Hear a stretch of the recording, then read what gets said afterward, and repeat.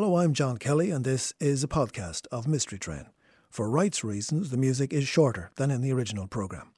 Mystery Train hits the rails Sunday to Thursday at 7 p.m. on RTE Lyric FM.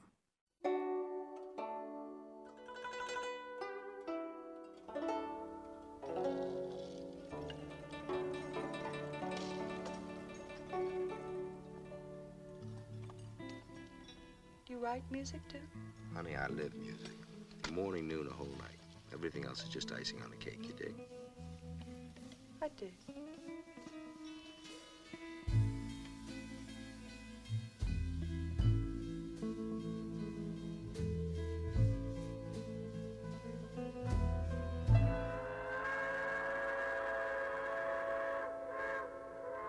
And this is Mystery Train on RTE Lyric FM. John Kelly here until 9 o'clock this Sunday night, the night we get someone to pick the tunes. I apologise in advance for the touch of laryngitis or whatever it is that I have, but I'll be okay. I'm grateful to my guest tonight because I've been hoping to do this with this particular guest for quite a while because I know he's a music head. His name is Alan Glynn. He's a writer. His first novel, The Dark Fields, came out in 2002, and it was later turned into a very fine movie called Limitless with Bradley Cooper and Robert De Niro. There have been many other novels since, most recently Under the Night, which was published by Faber in 2018 and appeared in the United States in January 2019. I think I've got that right. So Alan, great to have you here. Thank you. Okay, so we're up and running, Alan. There's nothing to worry about. This is a calm and relaxed affair. 2 hours of you picking your favourite musical choices. But just to get a bit of background on you first, where are you from, Alan? I'm from Dublin. Whereabouts? Drumcondra. Uh-huh. Yeah, I suppose Drumcondra used to be a village. There are places like All Hallows, there's the Blind Institute, Home Farm, a lot of old institution. Bertie Ahern. Bertie Ahern, Church Avenue. Fagans. All of those Fagans, the Cat and Cage. It had a villagey feel to it a long, long time ago, but it's you kind of pass through it quickly now. Yeah. So that's, and when you're growing up in a place like Drumcondra then, was the centre of Dublin somewhere that you didn't really particularly go to, or was it just another part of your town?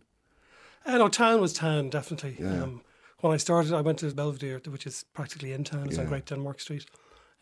So going there, town was just an extra hop and a skip after that. No, but I started going into town on my own, when I was 10, 11. I think of it now, on the bus, going to bookshops and record shops and going to movies on my own in town when I was 12 or 13, 14, when I think about it. If I think of when certain movies that I remember seeing were released, I was 14 when I went to see Chinatown on my own. You did not. I went to see Mean Streets, Badlands, those kind of early 70s. Well, I mean, while these films may not be entirely appropriate for a kid, these are great films. Yeah, no, they weren't appropriate for a kid. Yeah, absolutely. But at the time, well, how did you know about them? Because you went to see like really, really, really good movies. Yeah. How did you find out about them? My dad had a shop in Drumcondra. He was a newsagent, and so I saw movie magazines. They were around all the time, so I read those. And I think that's probably how I got into an interest in movies and knowing about them. And so, did you skip movies that were kind of more geared to your age and jump straight ahead to Mean Streets and Chinatown and movies like that? I don't remember really. I don't know if at that time there were. What were the movies that would have been aimed at? You see, I'm not 100% sure what age you are, you see. Okay, I'll be 60 in about 6 weeks. Okay, well I'm 55, so I mean Star Wars must have been in your orbit a bit, was it? Well, that was 77. Yeah. Yeah, I suppose. Yeah, but this is actually earlier. I mean, Mean Streets was 74. Yeah. Badlands. Well, Chinatown. They were before that. Yeah. Okay, I want to move on to music and books after your first musical choice, which is what? Yeah, it's the Hissing of Summer Lawns by Joni Mitchell. Now, when did you hear Joni? Again, we're talking, so much of what I'm talking about is mid-70s. It was really the first time I became aware of certain types of music. And you asked me how I learned about movies. I learned about music through the usual route of the older brother, the older guys down the road. They had albums, gatefold albums, and just the mystery of looking at an LP that they were listening to and getting into it that way. And one of the guys down the road had a copy of Hissing of Summer Lawns and Hejira, the next album, and I was just blown away. Still she stays with a love of some kind. It's the lady's choice.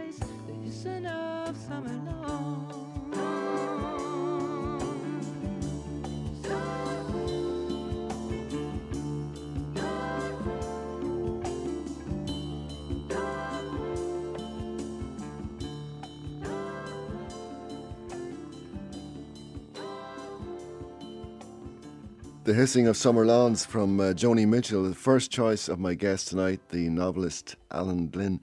Alan, so you heard that from older brother, was it? Or it was a guy down the road. Guy down the road? Yeah. Okay. There can be a kind of an obsessive, macho, competitive thing with rock music, as there is with football and sports and stuff like that. I never fit into that kind of thing, really. So I'm more like of a magpie. I kind of pick things up here and there from different people. So, I mean, I loved this album. I loved the next album. I haven't followed all of Joni's stuff after that.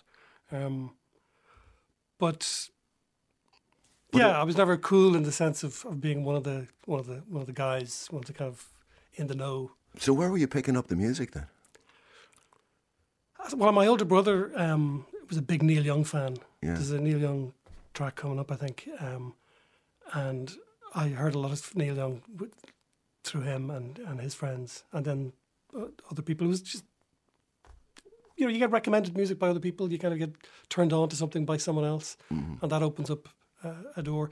I was also listening to classical music, which wasn't cool at the time either. I was going to concerts in the Francis Xavier Hall, where they used to do the Friday night concerts long before the National Concert Hall. That wasn't cool, but it actually was. It was great. And I mean, I can't imagine what Belvedere was like as a teenage boy, but would there have been the usual peer pressure in terms of music that, everybody was into something, so you at least affected an interest in certain things? Not that I remember, really. I don't think so, no. I didn't have that with other guys in school. It probably existed at some level, but that wasn't there. We did drama. There was a lot of that, and that, I enjoyed that. But so you weren't reading the music press? You weren't... my brother he was a big NME fan, so the NME and Melody Maker. And I loved, actually, that. I mean, the NME in those days was incredible. There were some great writers. Yeah. I remember reading articles about albums that I never heard and still being fascinated. Yeah. The quality of the writing. I remember reading a review of... It was a long, long piece about the rock opera Tommy by The Who. I'd never heard Tommy at that stage. But this article was so fascinating, and it was such a kind of intricate breakdown of what it was about and influences and all that, I love that kind of stuff. And then there was people like Charles Shaar Murray and Nick Kent. Yeah. Although those papers, they could create a kind of a tyranny as well, in that this is what you should be listening to. Yeah, it was kind of above my head, a lot of it. You know what I mean? I just enjoyed the wit and the kind of the interesting stuff they were talking about. But I mean, I didn't have access to most of what they were talking about. And you see, your next choice is Van Morrison, and you've gone for Fair Play, which comes from an album called Weed and Fleece, which I think is my favourite Van Morrison album. Yeah, mine too. Actually. I mean, it and Astral Weeks, I think, are the two greats. I think there's something happened in the mid-70s, like with Joni Mitchell, Van Morrison, Neil Young, Bob Dylan, Blood on the Tracks is from around that time too. Yeah. It's kind of like it's the end of the 60s, but it's the mid-70s. A lot, they came to a mature kind of understanding of what they were doing, I think, all of them at the same time. And yet, looking back, they were very young. Neil Young was 28 when On the Beach came out. I don't know, Van was probably what? Well, we could work it out, but late 20s he was maybe young. 30, yeah. I mean, very. But to us back then, those guys would have seemed very grown up. Yeah, and they're grown up themes, and they're mature and kind of complex albums. Probably, in some cases, they hit their peak, and they haven't been as good since. I also love the sound of this album. This is Fair Play, Van Morrison.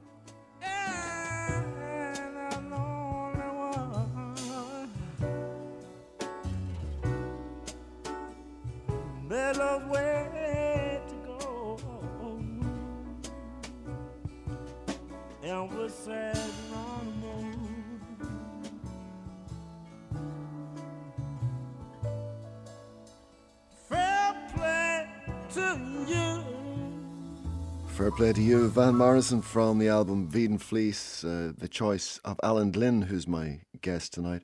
So, Alan, we've talked about you going into Dublin from Drumcondra to find music and find movies. But what about books? Because I remember those days there were books all along the quays, second-hand bookstores and all that. They were very seductive places. Webb's, that's right. Yeah, there were. Dublin was great. Greens down at Clare Street, Webb, Hannah's. There were a whole load of them. And I used to wander around all those bookshops.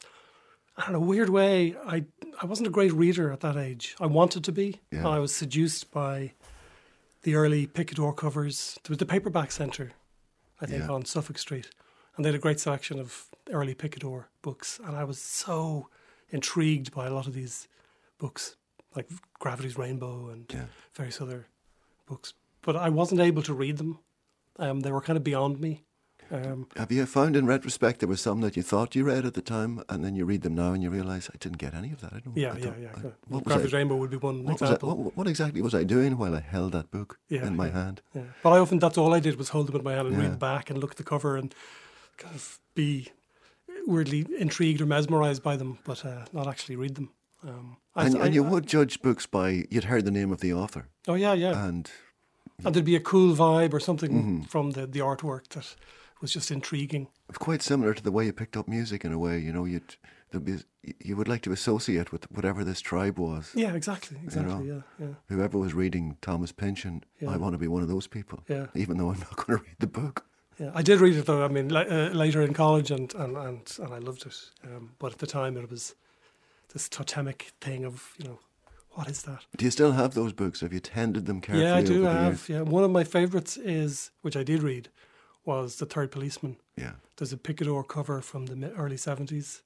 I can't remember who the artist is. It's Ralph Steadman, isn't it? No, it's before the Ralph Steadman that, editions. Yeah. It's a photograph of a man's face, but he's at the same time he's turning to look to the left, and it's both superimposed.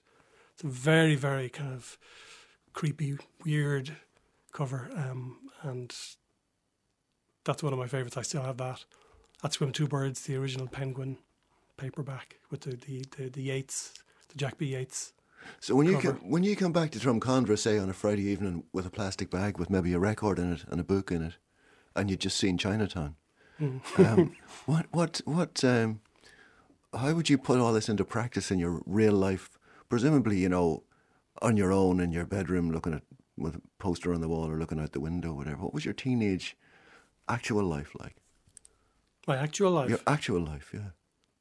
I was just a bloke going to school. At home, I wanted to write at that stage through all those things. They just kind of stimulated the kind of interest in being imaginative and creative and doing something. But I had no idea how to go about it. I didn't know how to get started with writing.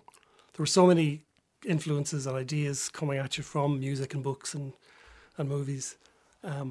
Your head is just overstimulated with all of this stuff, and you want to create, you want to do something, but you just don't know what or how to go about it. And how did you move from that position of literally not knowing how to go about it to starting to go about it?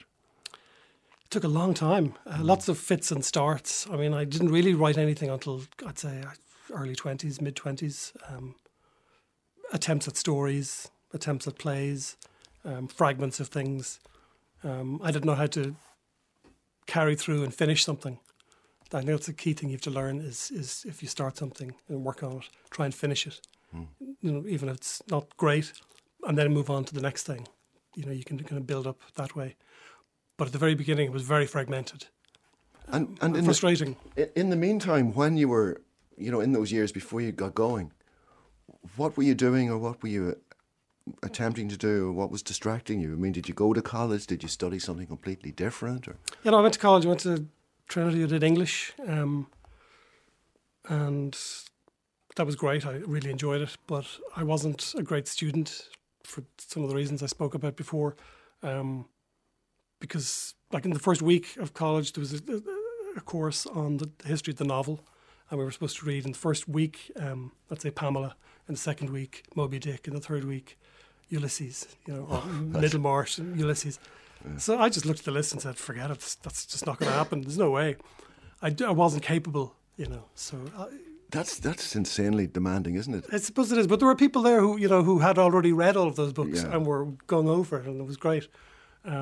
So it was many years later that I managed to get through most of those books. So what did you do? Did you literally give it up? Or? No, I didn't. No, I mean, I persevered, and I was good at writing essays about books that I hadn't read. Right. I was able to do that, and I muddled through, and I enjoyed it. I had great teachers, you know, people like Brendan Kennelly and John Scattergood, and you know, it was a great time. I enjoyed it, but I would have benefited, you know, if I'd gone back years later and done the same course, I would have got a lot more from it. Yeah, you know, I'm sure a lot of people have that experience. Oh, sure. And when you were at Trinity, then were you starting to write in a way that you thought, well, maybe I'm onto something here. I can make something of this. Yeah, I was trying, and again, as I say, fragments, but nothing that I have that I can look back on and say I wrote a novel or I wrote stories. It was very fragmented. I remember being very torn between, do I want to write a novel, do I want to write a play, and that would paralyse me. For a long time, not being able to decide which is kind of ridiculous, but I went through that. But And the one thing you were certain of is you wanted to write. Yeah, and there was never a plan B.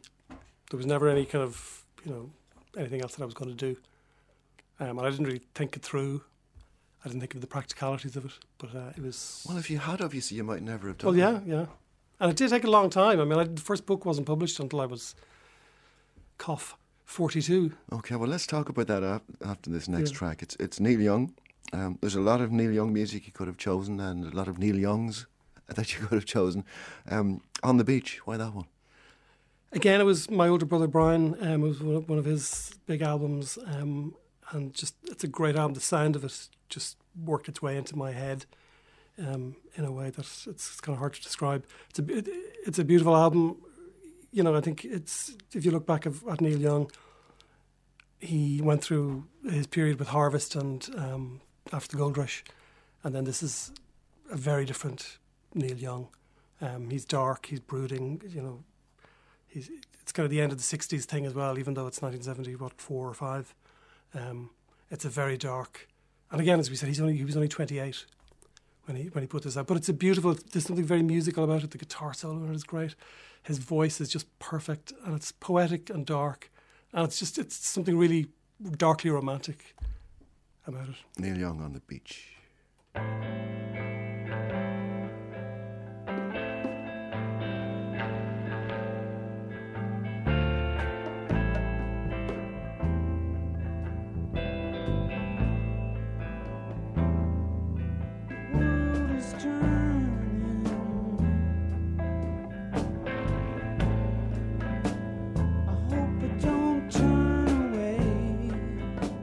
That's Neil Young, On the Beach, the choice of Alan Glynn, who's with me in studio.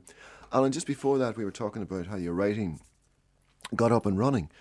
And remind me of what you just said. How long did it take before you actually really got going?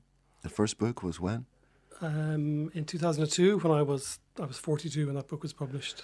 Now, I'd been writing seriously, I'd say, for 10 years before that. Doing what? And I'd written 3 novels before the first one was published. And they were, rejected, and so I was kind of going through that whole process. They weren't, so none of them saw the light of day at all? No, and I'm glad now. In retrospect, yeah? Yeah, I think a lot of people say that about their early books. Yeah. I look at them now, there are bits in them that I'm interested in or would like to rework or whatever, but whole long stretches where it's just, I can't believe how bad it is. But that's fine. I mean, that's how you learn. Well, I guess, there may well be people listening tonight who are in that boat, writing and getting rejected. That's normally what happens. But that is normally what happens, and it is something you have to just persevere with. But to persevere with 3 novels and to have to bin them and move on, that is tough. And it was in the days where you had to print out and put into an envelope and put postage on and send it off to various different publishers, and then that would be sent back to you, plop into the through the post box.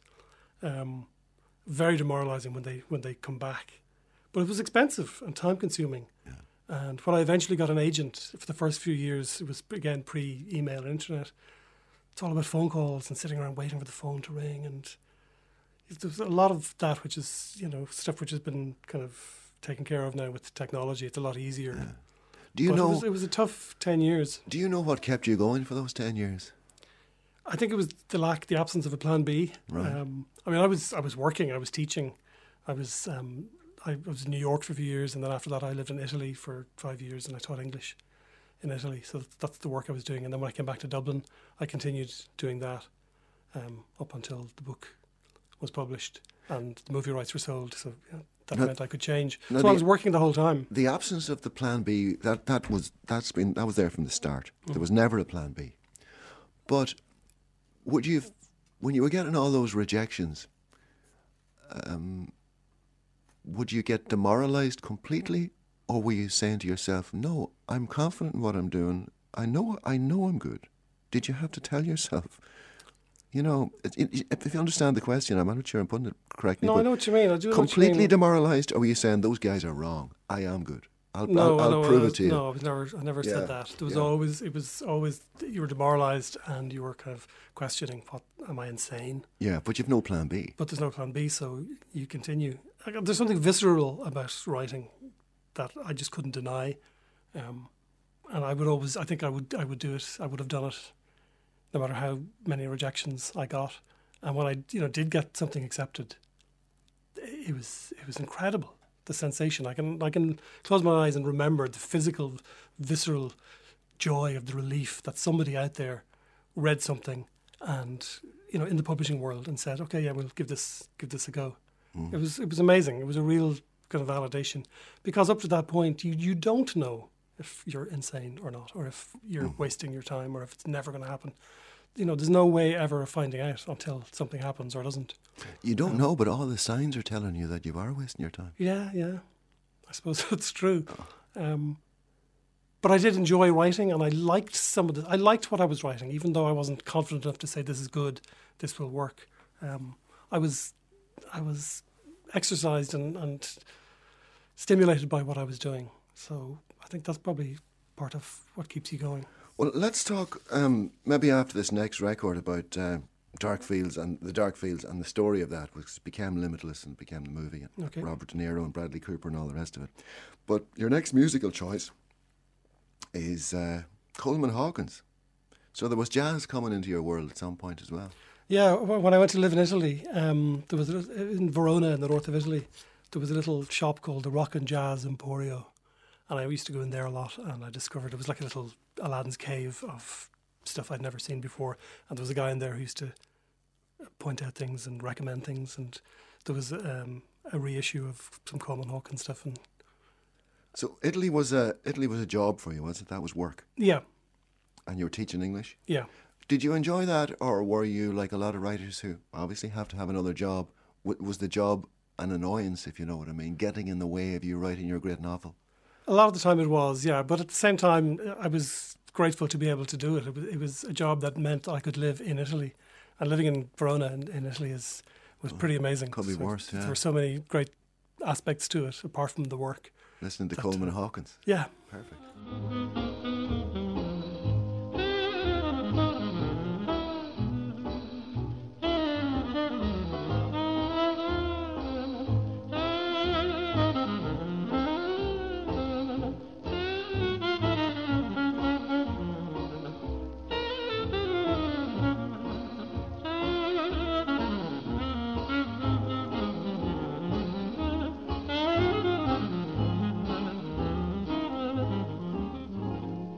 You won't hear a better tune than that tonight or any night. That's Coleman Hawkins, Out of Nowhere. The choice of Alan Glynn, the novelist, is with me in studio tonight. Now, Alan, we talked about your struggles in becoming a published writer. Story familiar to many writers, I guess. But then, what's different about your story? Tell me, it's a story in itself, actually. Your novel, The Dark Fields. It began as The Dark Fields. 2002 was published, and yet some people will be more aware of it under a different title altogether, Limitless, and that was a movie with Robert De Niro, Bradley Cooper. So tell me how Dark Fields went from your first novel to something else and to being a movie. Actually, before it was published, my agent managed to get an option on the rights, so before the actual book came out, which was great. I mean, I'd love to be able to say that I make money from writing, but really, where the money is movie options and deals like that. That's more substantial. So, but the timing of it was great because it was my first book, and my first child had been born around the same time. So it was an amazing and exciting kind of time for that to happen. The movie thing happened. It took a long time for that to happen. It was in the background for years after the book came out. The option was renewed several times over the years. So by an option, you mean someone buys the rights to your book with a view to possibly making a movie out of it? Yeah, like an option would be for maybe for 18 months. They would Yeah. own the rights for 18 months, and within which time they get it together to start a production, and then they would buy the rights outright. And the movie business is even slower than the book business. I mean, yeah, much slower. And I had no idea at the time that this was going to be the case. I was told, it can take time, but I didn't think. And how much did you know? Did you know, for instance, of course, I don't know who bought it, but was De Niro and the Bradley Cooper and these people attached to it at an early stage? No. That was very late. That was late. The first option was Miramax, right? The infamous, notorious Harvey Weinstein's company. Then they had it for a while, and then it passed on to somebody else. The rights moved on to somebody else, and it went through various iterations over the years, and it almost came to a production point. I think 2006 or 7, and then it fell apart, and it took another few years. And while that would be very frustrating, would you continue to get paid, for each new option and all the rest of it? Okay. Which was great. I mean, that was essentially my income, for a good number of years. And the fact that it was being renewed. And the fact that it was being renewed was also positive in the sense that if they're paying for it, then they must be serious about wanting to make it. And was it possible for you to forget about it and leave it in the background and think, well, okay, this movie might happen, it might not, but still, must have been It was hard to do that. Yeah. The woman who eventually wrote the script and produced it, a woman called Leslie Dixon, she came on board, I'd say, after about 2 or 3 years. And so she was my point of contact from that point on. Yeah. And because she was a writer, she was very sympathetic to my position as kind of the writer out there not knowing what's going on. So she always kept me in touch with what was going on. I could email her and ask her any developments, whatever, and she would let me know. Whereas other people's experience would be that you just would have no contact at all. You wouldn't know. And how did you approach all of that? I mean, there's money coming in, so, you don't want to mess with it. But at the same time, it's your book. Some writers I know are quite happy to say, go ahead, do what you want with it. It's nothing to do with me. I wrote a novel, you write a screenplay, off you go. And some of them, of course, want to be heavily involved. Some of them actually want to write the screenplay, and that's often successful. What way was your head working in relation to this? I didn't want to write a script. I didn't know how to. I hadn't done it, so I wouldn't have been let, if you like, do it by the company who had optioned it. So that wasn't really that wasn't on the cards. And when Leslie came on board, she wrote a script fairly quickly. And so I think it was 2003 or 4, there was a script there, which she let me read. And I was very happy with it. It was a very faithful adaptation of the book. So I was kind of, from that point on, I was able to relax, knowing that she was, her take on it was good. And would you have cared? Seriously, would you have cared if she'd introduced something I see what you mean. Really didn't. I would have. Yeah, absolutely, I would have. It didn't happen, so I don't know to what degree I would have gone, bonkers about it. When they later on suggested changing the title, I wasn't happy about that at all. I had a real sense of, the title is important. So if they had started messing with, the structure, the ideas in it early on, maybe I would have been very unhappy. But that didn't happen. Yeah. And the title was changed to Limitless. And that's how it appeared as the movie. And then subsequent reissues of the book, Limitless was the title. It's a sacrifice worth making, I'd say. I know it was worth making. I got used to the title fairly quickly. Yeah. And that's actually a good title. It's a good title. And then, it must have been really, you must have got a buzz out of it. Someone who went to see Mean Streets as a kid, to have De Niro. Oh, stop. It was incredible.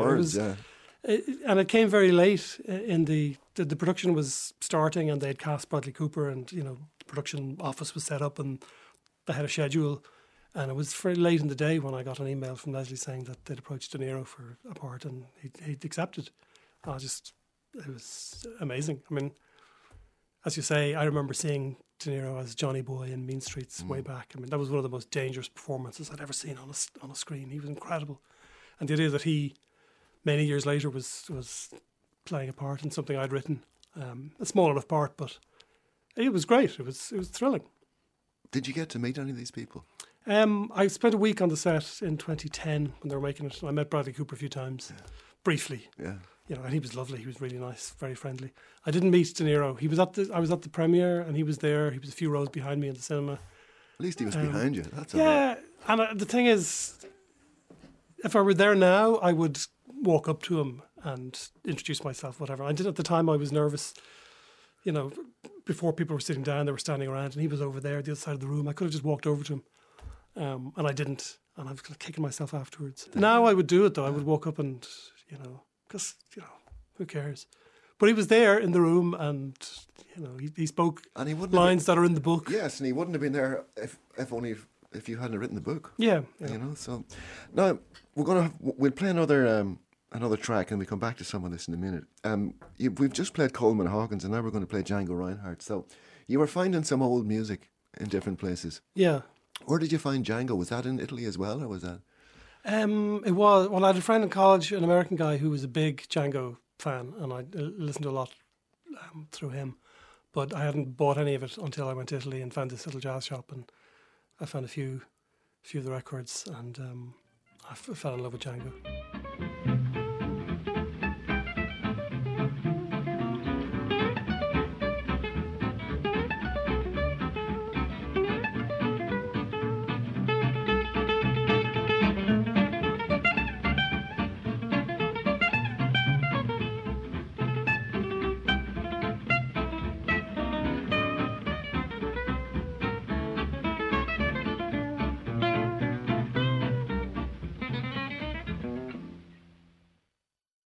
Django Reinhardt there, and I'll see you in my dreams. The choice of Alan Glynn, the novelist, who's with me in studio tonight, picking all the tunes.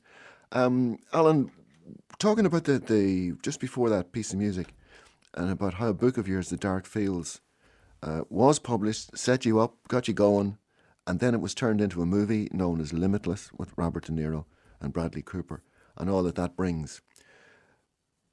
You said you had no idea how to write a screenplay at that point, which encourages me to think that you had no idea that this book could even be made into a film when you wrote it. Whereas I read a lot of books, I can see the script, I can see the screenplay in the novel, begging to be turned into a film. So had you any notion at all that a movie was a possibility when you wrote this novel? No, I wasn't thinking of that at all, because, as I said, it took so long to get an agent, first of all, and then a couple of years after that to get a publisher who would read and agree to publish the book. That's all I was focused on. You're just trying to write a good book and get it out. Yeah, I certainly wasn't thinking in terms of a movie being made. That was my agent who said, well, as part of what I do, I will be sending this out to film production companies. I said, great. And then fairly quickly, good news came back. But that wasn't in my kind of picture of how things were going to be. And what happens after that then, though? You've had this attention and the movie with the big stars and so on. You've got to write your next book, but that must now be in your mind, Yeah, it is. And my next book was rejected and it was never published. Really? Yeah, I mean, that was 2002 was Dark Fields, and then the next book was actually called Out of Nowhere. The tune we just played a while ago. That's where I got the title. And no, actually it wasn't. That was one of the earlier ones. It was called The Paloma Stripe, the one I did after The Dark Fields. And publishers just weren't interested. They rejected it, and it was sent out to various other publishers, and it just didn't work. And that was a huge blow. Oh, it must have been, because you feel you're up and running. This is great. It's going to be a sequence of things. So that was very, very hard. And again, two small babies at home, and the whole thing. So the movie thing in the background was great to have the options being renewed. There was a security in that. But by this stage, you have declared yourself a writer. Yeah, that's what you are. This is what, and I gave up my job teaching. Wow. I was able to do that, which was terrific.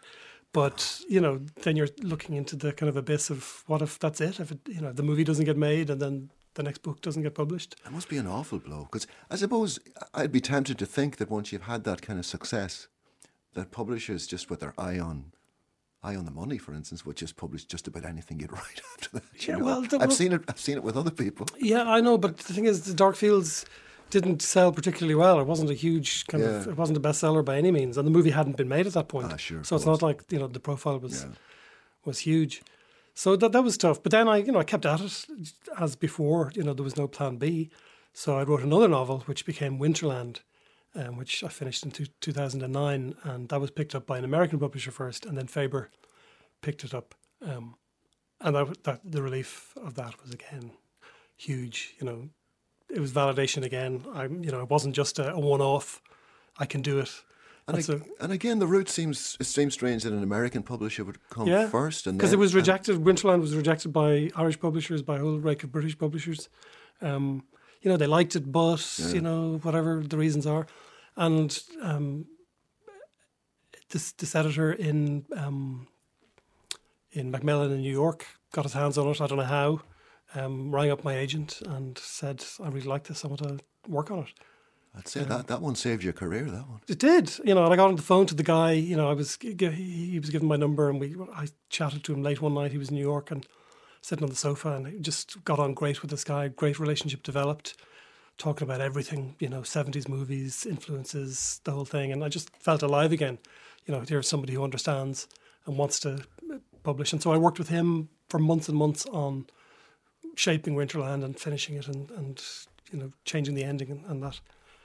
And I've subsequently had 5 novels with Faber and with Picador USA. There are a lot of lessons from your particular trajectory for anybody who's listening, aren't there? Quite a few. Perseverance is the big one. But tough lessons. I mean, that must have been a really serious knock, that one. Anyway, look, we'll not dwell on the knock. We'll move on. We'll play one more track now, then we'll take a break, and we'll be right back after the break. But this is Sketches of 12. Tell me about this. Again, this is stuff I discovered. I think actually this is stuff... When I came back to Dublin from being in Italy, my main source of music was a guy called John Kelly on the radio. I can't remember that. The Eclectic Ballroom. So many things that I've listened to since have come from listening to you. I'm not sure if this particular album or track, but guys like Lars Danielsson and Boogie Vesseltoft and these Norwegian, Swedish guys. There's some great stuff. Not all of it is great, but this is a particularly all the stuff I played was great. Yeah. And what happened sometimes is I would buy an album based on one track that you'd played, and the rest of the album would be awful, and I'd be like, ah. So every time I listened to you or turned you on, I ended up spending money. So I called it the ensemble tax. There you go. I'm sorry about all that. That's there all we right. are. Sketches of 12's Lars Danielsson.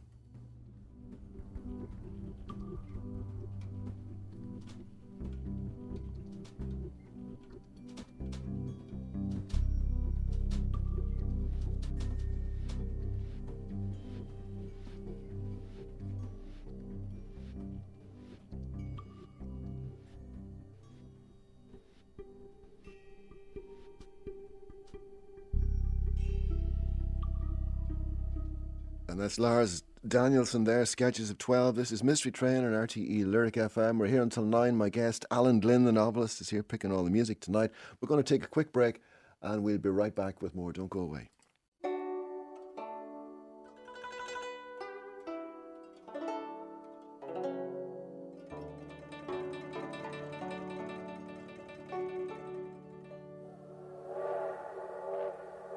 This is Mystery Train on RTE Lyric FM, the Sunday night show. We get someone to pick the tunes, and tonight it's Alan Glynn, the novelist. Alan, whose first novel, The Dark Fields, was published back in 2002, but maybe more familiar to you under another title, Limitless, which was also turned into a movie with Robert De Niro and Bradley Cooper.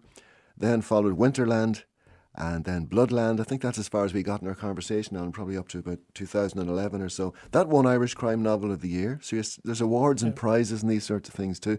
Awards and prizes are very important for writers, aren't they? They seem to be. Maybe not personally, but career-wise. Yeah, I think, I mean, it's always nice. Obviously, it's a validation. It's the only award I've ever won or been nominated for. And it was great. It was a great, almost apart from winning the award for the book, the night of the award ceremonies was very memorable because I was at the Faber table, and at the table that night was also Seamus Heaney, who was receiving a Lifetime Award. And it was the first public event done by then newly elected President Higgins. It was his first actual gig that he was doing.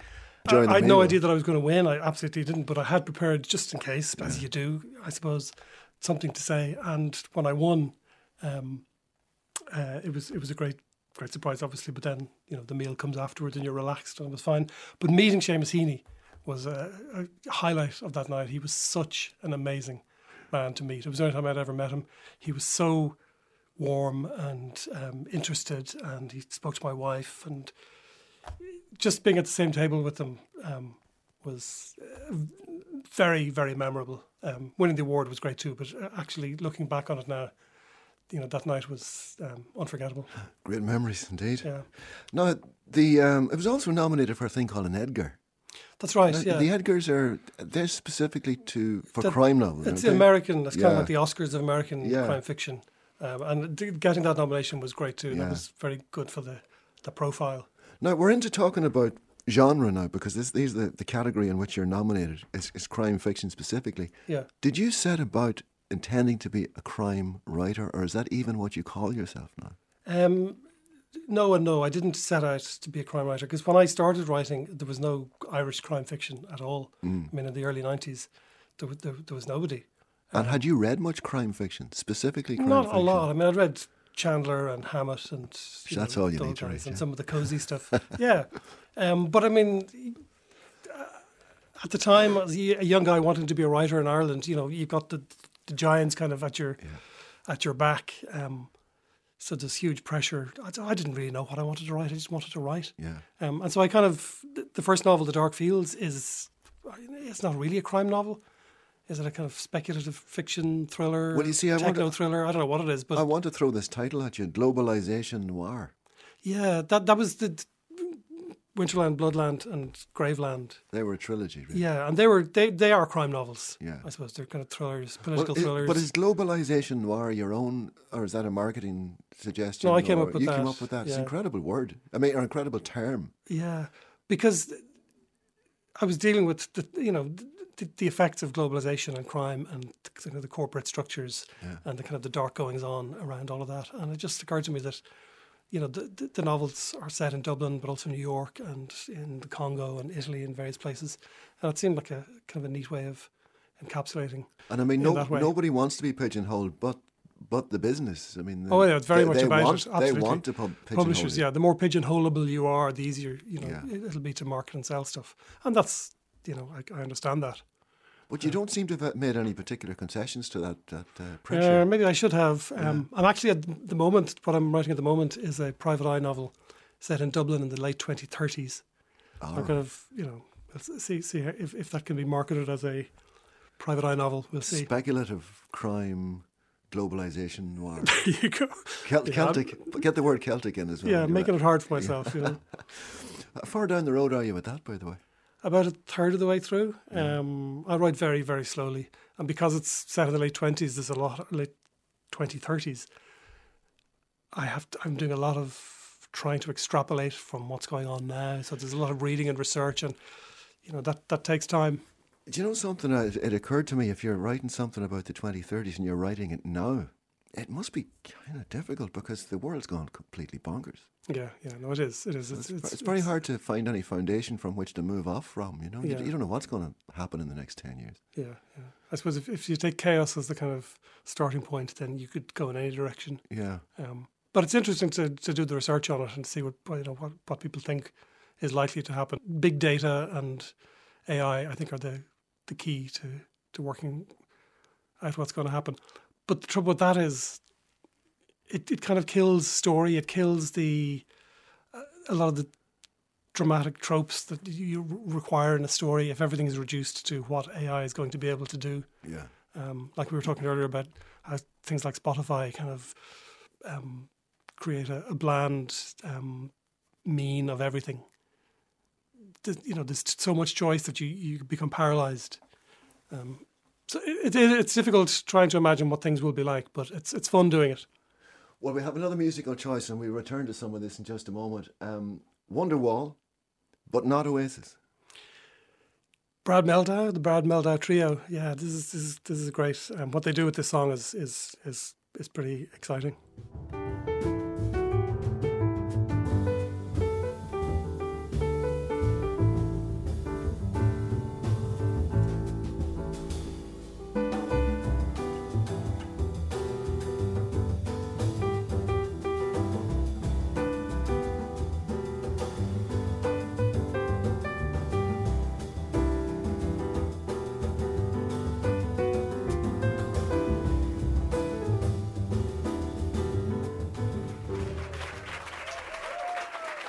Brad Meldau there, his version of Wonderwall, the Brad Meldau Trio live, the choice of Alan Glynn, who's with me in studio, picking all the music tonight. Alan, when you're putting together these novels, and particularly when there are you're talking about big data, you're talking about AI and all the rest of it, and you have to do some research.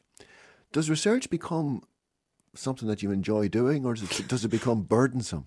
Both. I mean, I enjoy it a lot, but it becomes like a displacement activity a lot of the time. And I found that I'll do a lot of research, and maybe 1 or 2% of it will end up in the book. Yeah. And I buy books, and with Kindle now you can download books at the drop of a hat, and I'll convince myself unless I get this book I won't be able to proceed. And so I do a lot of research. A lot of it's really interesting, but you have to kind of rein it in a bit for sure. Yeah. And a lot of it's you read stuff, try and absorb it, and then forget it and do the writing after that. Yeah. I think it's probably the best approach. Because the fun of it from the very beginnings as a child is making stuff up. But then research can get in the way of you making stuff up, I guess. Yeah, you're right. Something you have to remember as a writer is that you are making stuff up. You're using your imagination to invent things that weren't before. Yeah. And you have to have the confidence you have to remember that you can have the confidence that you can do that. That's what the enterprise is. Yeah. And the research can help in making things, more authentic, or details will help to smooth things along. But most of it is not absolutely essential. And I research things and then I forget. Like when I was doing Dark Field, I did a lot of research into financial stuff, day trading and dealing in that. And people afterwards assumed that I knew all about that and that I could give them financial tips and stuff. I hadn't a clue. Yeah. I learned enough to be able to imitate what that would sound like on the page, and then you move on. I love the way, I remember reading once about how the early Star Trek episodes are written, where someone would write the script, but they'd leave gaps for the scientific advisors or whatever they're called, would just fill in the gaps. Yeah, so with the right vocab. With the right vocabulary and the right possibilities to put them in. But if you're writing as you are now, the speculative, futuristic kind of stuff, you kind of, research might take on a bit more. It might be more essential, perhaps. Yeah, because it's research, but it's also guessing. You're guessing from the research you're doing. You're kind of extrapolating. Yeah. Partly what I've done is that I've kind of speculated that over the next 10 years, there's a reaction to what's happening now, so that a lot of what we imagine is going to happen doesn't actually get to happen because there's so much chaos. Things have been kind of held back. I have a protest movement called #MakeItStop, which kind of rises up over the next 10 years, and that's the consequences of what happens from that. So that in 20 years' time, we're not maybe as far advanced as we think now, we might be. Because I think if we look at the world now and go back 20 years and imagine forward, things are kind of the same. Mm-hmm. But, 20 years ago, we probably imagined things being very different. The future, a lot of the time it's the same as things are now. I think, there are details and things on the side that maybe they change, but essentially, it's the same. And even apart from research in terms of going into libraries and reading books, because you're writing this and what it's about, are you having to pay very close attention to current affairs, or are you being distracted by current affairs? Something might happen tomorrow which might throw your whole trajectory off course. Yeah, that does happen, and it's so easy now to pay attention to current affairs with podcasts and following people on Twitter, and especially with what's going on in America with the hearings, the Senate hearings and the committee hearings and the impeachment hearings. I watched all of that stuff, and it is a distraction. But at the same time, you're composting all of this stuff as well.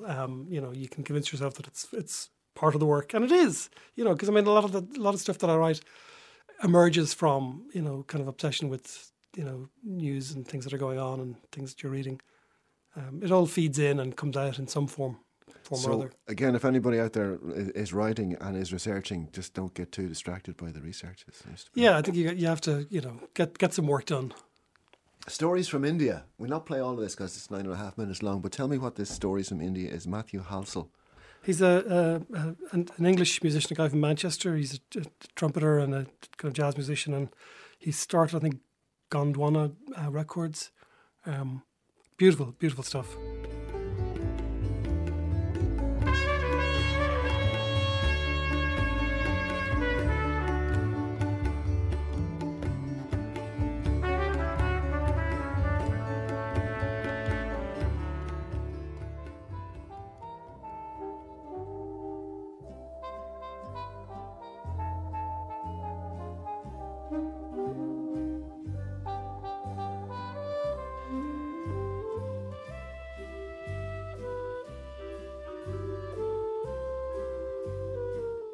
Music there from Amarcord, music from the choice tonight of Alan Glynn, who's with me in studio. Before that, I'm just thinking stories from India. Matthew Halsall, that's a good. I don't have that. That's a good one.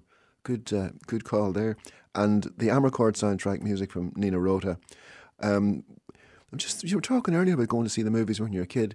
You weren't precocious enough to go and see the likes of Amarcord when you were 13, were you? No. I saw that many years later.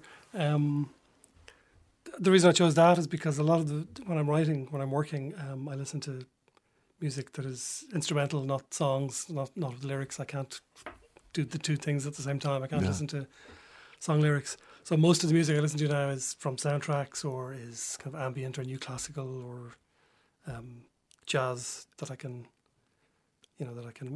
work to. I can understand the not wanting to hear lyrics, but do you need music that's fairly stable in terms of its beat and everything, or can it? A lot of the time, yeah. Like I'm attracted to stuff that will be low tempo, maybe with a good rhythm, and almost inclining towards silence. You know, stuff like Morton Feldman. All right. I listen to a lot. In fact, there's something by him. I haven't got it. I think it's a second string quartet, and it's 5 hours long. Yeah. Someday I'm going to get that. I think that will be my perfect. That's a working day for you. Listen, yeah. I'd say. What is your working day? I get up as early as I can. I work early in the morning. It's the best time. Now, how early is that? Nowadays, I like 6:30, 7. Mm-hmm. When the kids were small, I used to get up at 4:30. Wow. And do a few hours before they emerged and took over. Yeah. And that was great. I mean, it took a short while to get used to it. Kind of a struggle, and then I really got into it. And the best work I would do would be that early, because you're not going to be distracted. The phone's not going to ring. You're not going to be watching telly. You're not going to be listening to the radio. And what about where your head is at that time in the morning? Do you think that your brain is in a different place? Yeah, I think it is. I think it's more open to possibilities. You're not distracted by other stuff. You get up and go straight into the work. And I think a lot of the kind of stereotypes about writers are they're mythic and fun, but they're not true. I mean, being a heavy drinker, it's going to destroy anything you do in terms of writing. Being poor, that doesn't work. That just creates problems.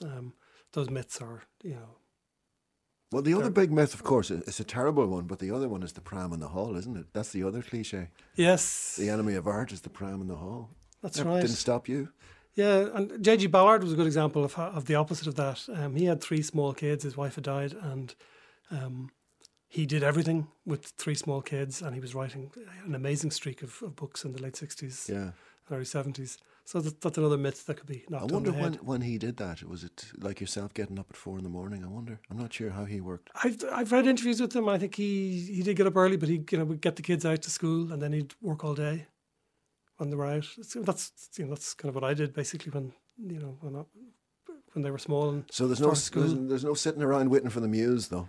No, and I mean I do procrastinate a lot. I waste a lot of time, and it's very frustrating. I think the big lesson people should learn, or I've learned many times and haven't really put into practice, is just glue your bum to the seat, as Frank O'Connor said, and write, get stuff done. Then you'll have stuff to work back on. Yeah. But until you do that, a blank page is no good to anybody. Your next choice, music from Chinatown, one of those movies you saw when you were 13, 14? 14, yeah. What did you make of it, by the way? I loved it. I was mesmerised by it. It was just stunning. The look of it, the story. I mean, I didn't understand half of what it was about. The whole story of LA and the water and the corruption and the kind of the personal story mirroring the greater kind of story that was in it. I mean, I've seen it many times since, but it's a perfect coming together of a lot of different talents at the time. There's a book out at the moment actually called The Big Goodbye by Sam Wasson about the making of Chinatown. And it's a really interesting account of Robert Town writing the script, the whole process of that, the earlier iterations of the story, watching it develop and come together, and then the Polanski side of it and the Nicholson side, and Robert Evans, the producer. He brings all these strands together. It's a great book. It's really well written. Here we go.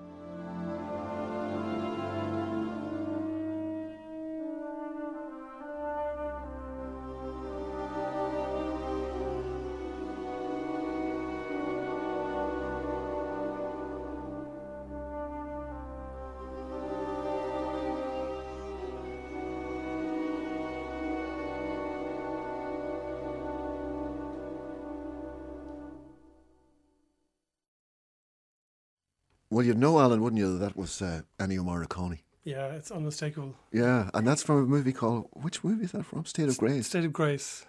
Terry and Kate, that's called. And before that, also from a movie from the soundtrack of Chinatown, music from Jerry Goldsmith, the love theme from Chinatown.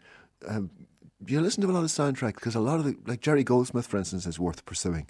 Absolutely, yeah. Amazing stuff. He was Planet of the Apes, wasn't he? I think he was. Yeah. And that's incredible. Terrific, yeah. I think starting in the 50s with Bernard Herrmann and like Vertigo, the scores he did for North by Northwest and Psycho, and then later on Taxi Driver. It's a whole new approach, I think, to writing music for movies. I've just noticed, not just in talking to you, but watching you while those pieces of music play through, Alan, you're a real listener. You're a serious listener to music. You know, you're conscious of all the little parts, the little turns, the little things that happen in a piece of music. So in that context, the context of that observation, where do you listen to music? How do you listen to it? I walk a lot. That's how I kind of get exercise, and I listen to music when I'm walking, so fairly carefully. But certain pieces just get in under your skin, and like a lot of the choices I've made tonight are, music that I've listened to a lot over the years, and it works its way into your kind of your DNA, and there's a kind of visceral thing about music. I like to be mesmerised by music as well. That's what I would look for. Your next choice, Eden, Nicholas Britell, or Nicolas Britell, possibly. Nicholas Britell, yeah, he's a relatively new composer. People will probably be familiar with the theme he wrote for Succession. Ah, right. This is a film called If Beale Street Could Talk from a couple of years ago. It's an absolutely heart-wrenching, beautiful piece of music. And this is called Eden.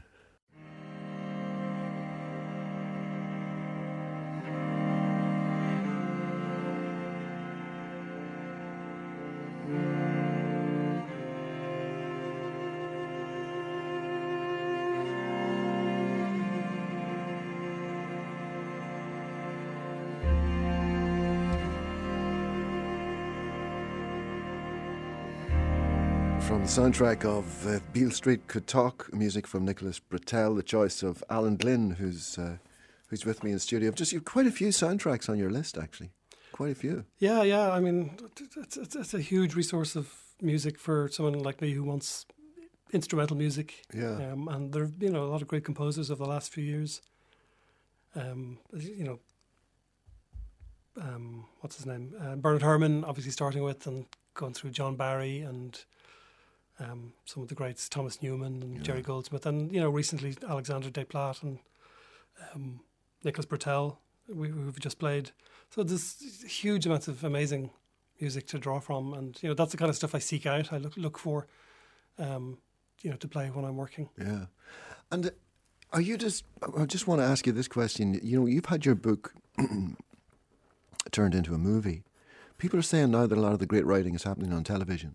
Do you get distracted now by watching long-form television? A lot of writers I know now are lost in series. Yeah. And it started with The Sopranos, I guess, but, really lost in that stuff and starting to question even what it is they do, because they think, well, you can only do this in long-form television now, Yeah, it is an interesting development. I mean, I think it's a great development in many ways, because there's some just absolutely fantastic shows that we've had over the last few years, but a lot of it's different from movies. It's a lot of the series that we've watched over the years, they're basically soap operas. They're like really high class soap operas, and sometimes they go on too long for one or two seasons, too many, and there's a kind of a diminishing returns in terms of dramatic credibility in a lot of these series. So the long form thing can be a double-edged sword. I think a long form, if you do, they call it one and done, do one series of 8 episodes, you can do something amazing with that.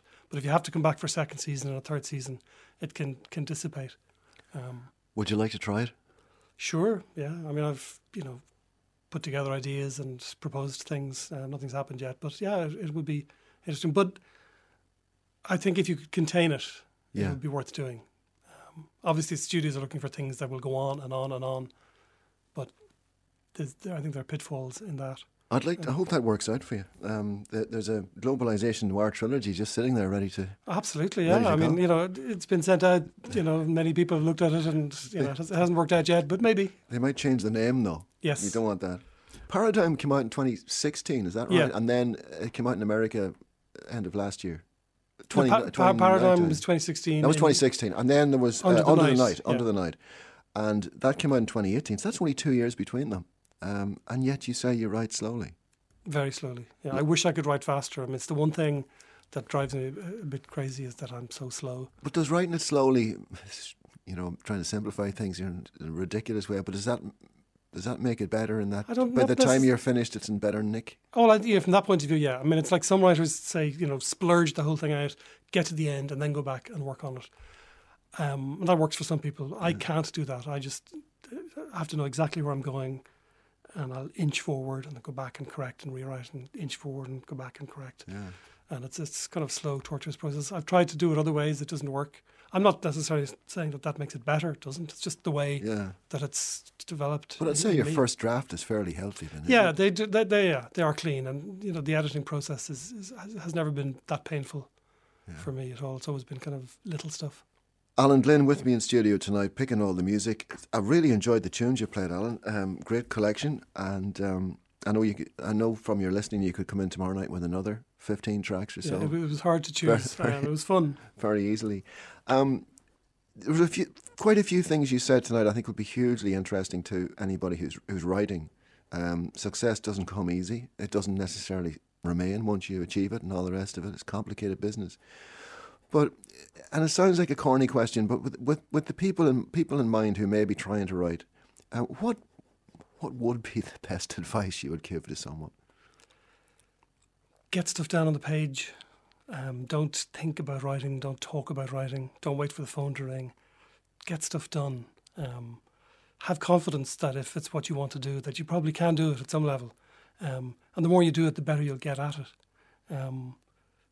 You know, procrastination is the big thing that has kind of, it's been my biggest difficulty in writing. And if you can kind of head that off the pass, be aware of it, maybe deal with it, know that it's going to happen and find ways of dealing with it. But really just get stuff down on the page, because then you've got something to work with. Alan, thanks a million. Your last choice is what? It's called Annie and Owen, and it's from the soundtrack to a Netflix series called Maniac, and it's by a composer called Dan Romer, who's done quite a lot of pretty good stuff recently, and this is very nice. Alan Glynn, latest novel Under the Night, published by Faber in October of 2018, published as Receptor. Again, another title. They keep doing this to you. Yeah, I know. Another title in the same book, Receptor, by Picador in the US in January 2019. And the next book might be, do you know? I don't know. Another year or two, I'd say. All right, okay. Alan Glynn, thanks a million for coming. Thank you, John. I loved it.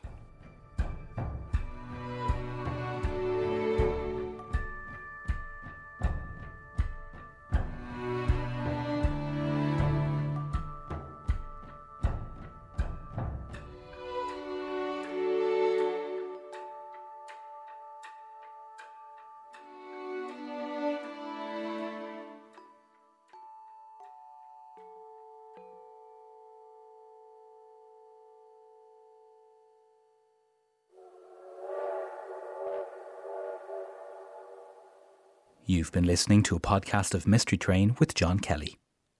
Mystery Train hits the rails every Sunday to Thursday at 7 p.m. on 96 to 99 RTE Lyric FM.